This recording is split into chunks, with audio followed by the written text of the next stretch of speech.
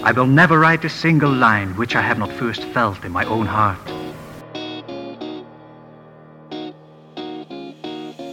He'll teach you everything. Truer words were never spoken. All right.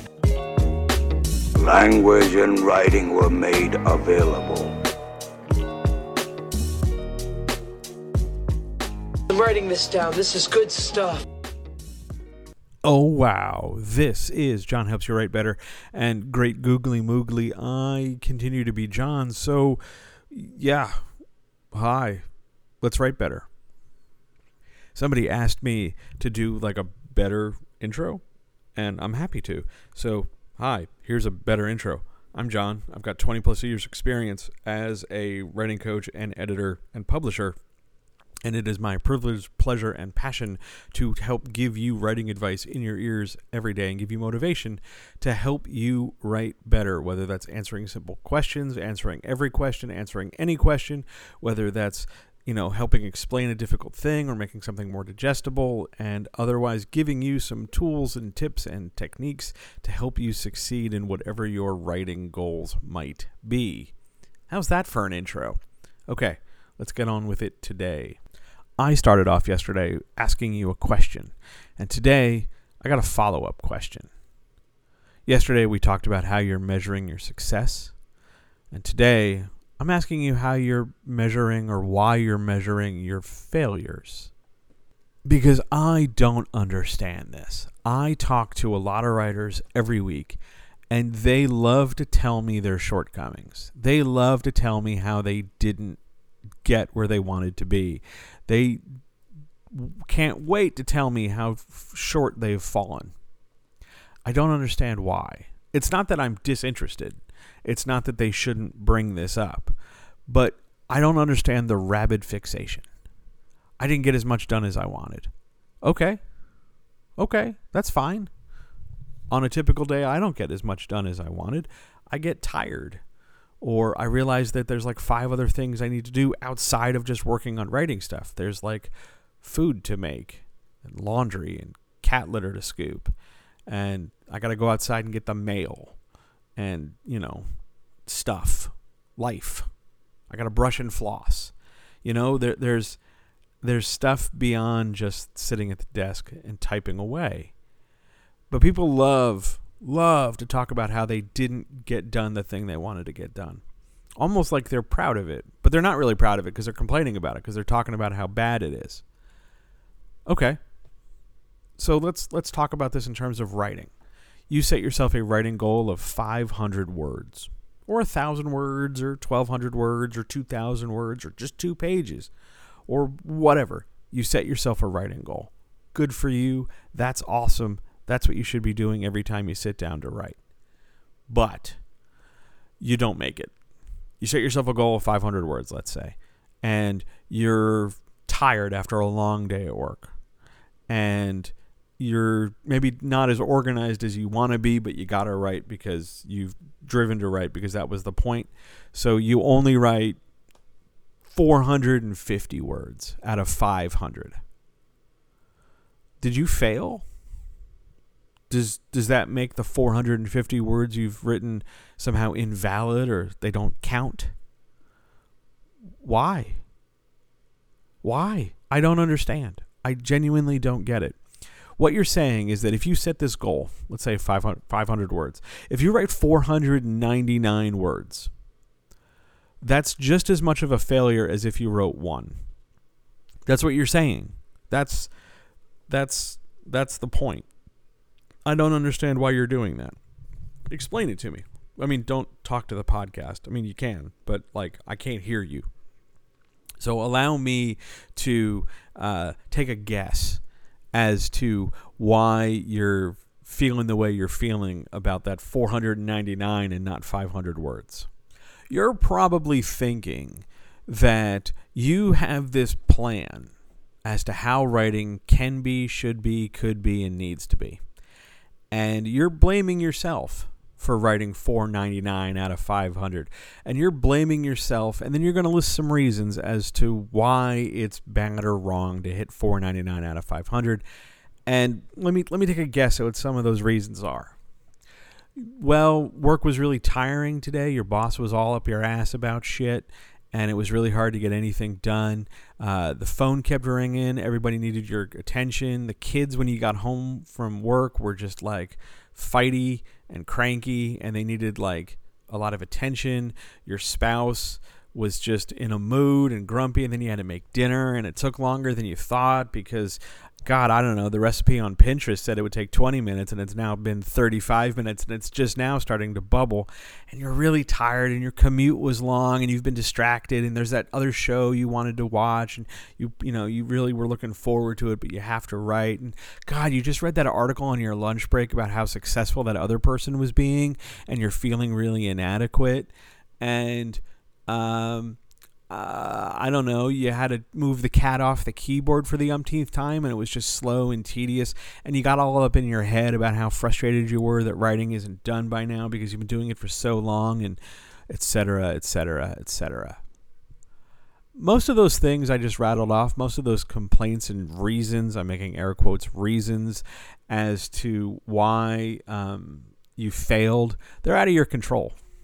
Your day job, your spouse's needs, your kids being argumentative, the cat sitting where the cat wants to sit because the keyboard's warm and they know that if they stay there, they'll get attention from you. All those things. Dinner cooking is a product of someone on Pinterest gaming Google SEO more than understanding thermodynamics and how long it takes to brown some onions. Like that's not on you. All these factors that aren't you and aren't your writing are not acceptable evidence. They're inadmissible, Your Honor. They're unacceptable evidence of your failure. You are just doing your best to get through your day. You are doing your best to get through literally everything you can in whatever way you can. Because that's life in a declining civilization under the collapse of late-stage capitalism. We're just trying to survive out here, and it is our art that will be our liberation and salvation. It is our art that will live past the decline and collapse of everything else, because that's what art does. Now, I'm not saying that to blow smoke up your ass to tell you that you have this, like, deific demand that you craft art that is perfect and flawless, because art doesn't happen that way. But I'm asking you to take a look at the language you use to talk about yourself to yourself as to how things are going. Because you're not a failure since your commute took longer. You couldn't help that truck 2 lanes over on the left who was sluggish in getting over. You couldn't control the fact that you got stuck in an elevator with a terrible person who yapped your ear off. It's not your fault. Why do we care so much about failure? And it's because we get caught up in thinking of our success as something that needs to be measured by other people. This is the companion to yesterday's discussion about using other people's metrics. If I can't do as well as the other person is doing, if I can't do as well as them, whoever them is, then I must not be good enough. And that assumes an awful lot of equality. Just so we're clear, when I talk about equality or parity like this, I'm not saying they're good and you're bad, because this is not a binary. I'm saying that you are assuming their process, journey, and effort is A, standardized, and everybody's doing the same thing, and B, it's a benchmark worth trying to emulate, because you are looking at their end result and trying to compare it to your progress. And when obviously those two things don't sync up because they're selling books and you're making a book, since they don't click, you're trying to find a way to tie those two things together, and you're making some assumptions and you're setting some unrealistic expectations. Now, if you are about to tell me that big famous authors talk about all the time how they can sit in their writer's shed or their private office or in the room above the garage, and they can spend all day writing 2,000 words, and then when they hit 2,000 words, because they get up at 5 o'clock in the fucking morning, they can hit 2,000 words, then they go on about their day, and then they don't really do too much. Maybe they, I don't know, whatever the fuck they do, they go play the Switch, or like They're waiting for the pre-orders on, they're waiting for Spider-Man 2 to arrive in October. I don't fucking know. But the reason why they're able to do that, the reason why they have the shed or the room and all they can do is 2,000 words is because they have no other day job. This is what they do. You want to get there, that's awesome, and you can get there. But in order to get there, you got to learn how to get there doing all the other stuff. You're not a failure just because you can't start your ritual of progress based on someone else's near-finished ritual of progress. You're not failing if you can't write 2,000 words a day because you got to get up and go to a day job. No one needs you to write 2,000 words. You are choosing that number. Why are you choosing that number? You are probably setting the goals you're setting because you have some expectation that some numbers, especially when they're high, are somehow automatically better than other numbers. That you want the reward to come faster, so you figure if you do more per installment, you'll get there sooner. But what you are dismissing is all the other factors that weigh in on your effort, that are out of your control. And yeah, you can double down on this and stay shitty here and just talk about how, well, if you were just a better person, you could manage it better. And if you were just good enough, you could do this better.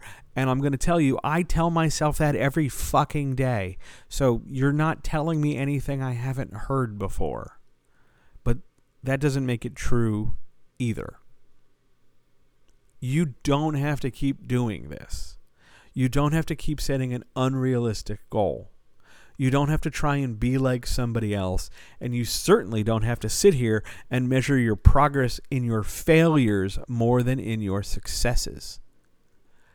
Everything you do that adds to your draft that didn't exist the day prior is a success, period.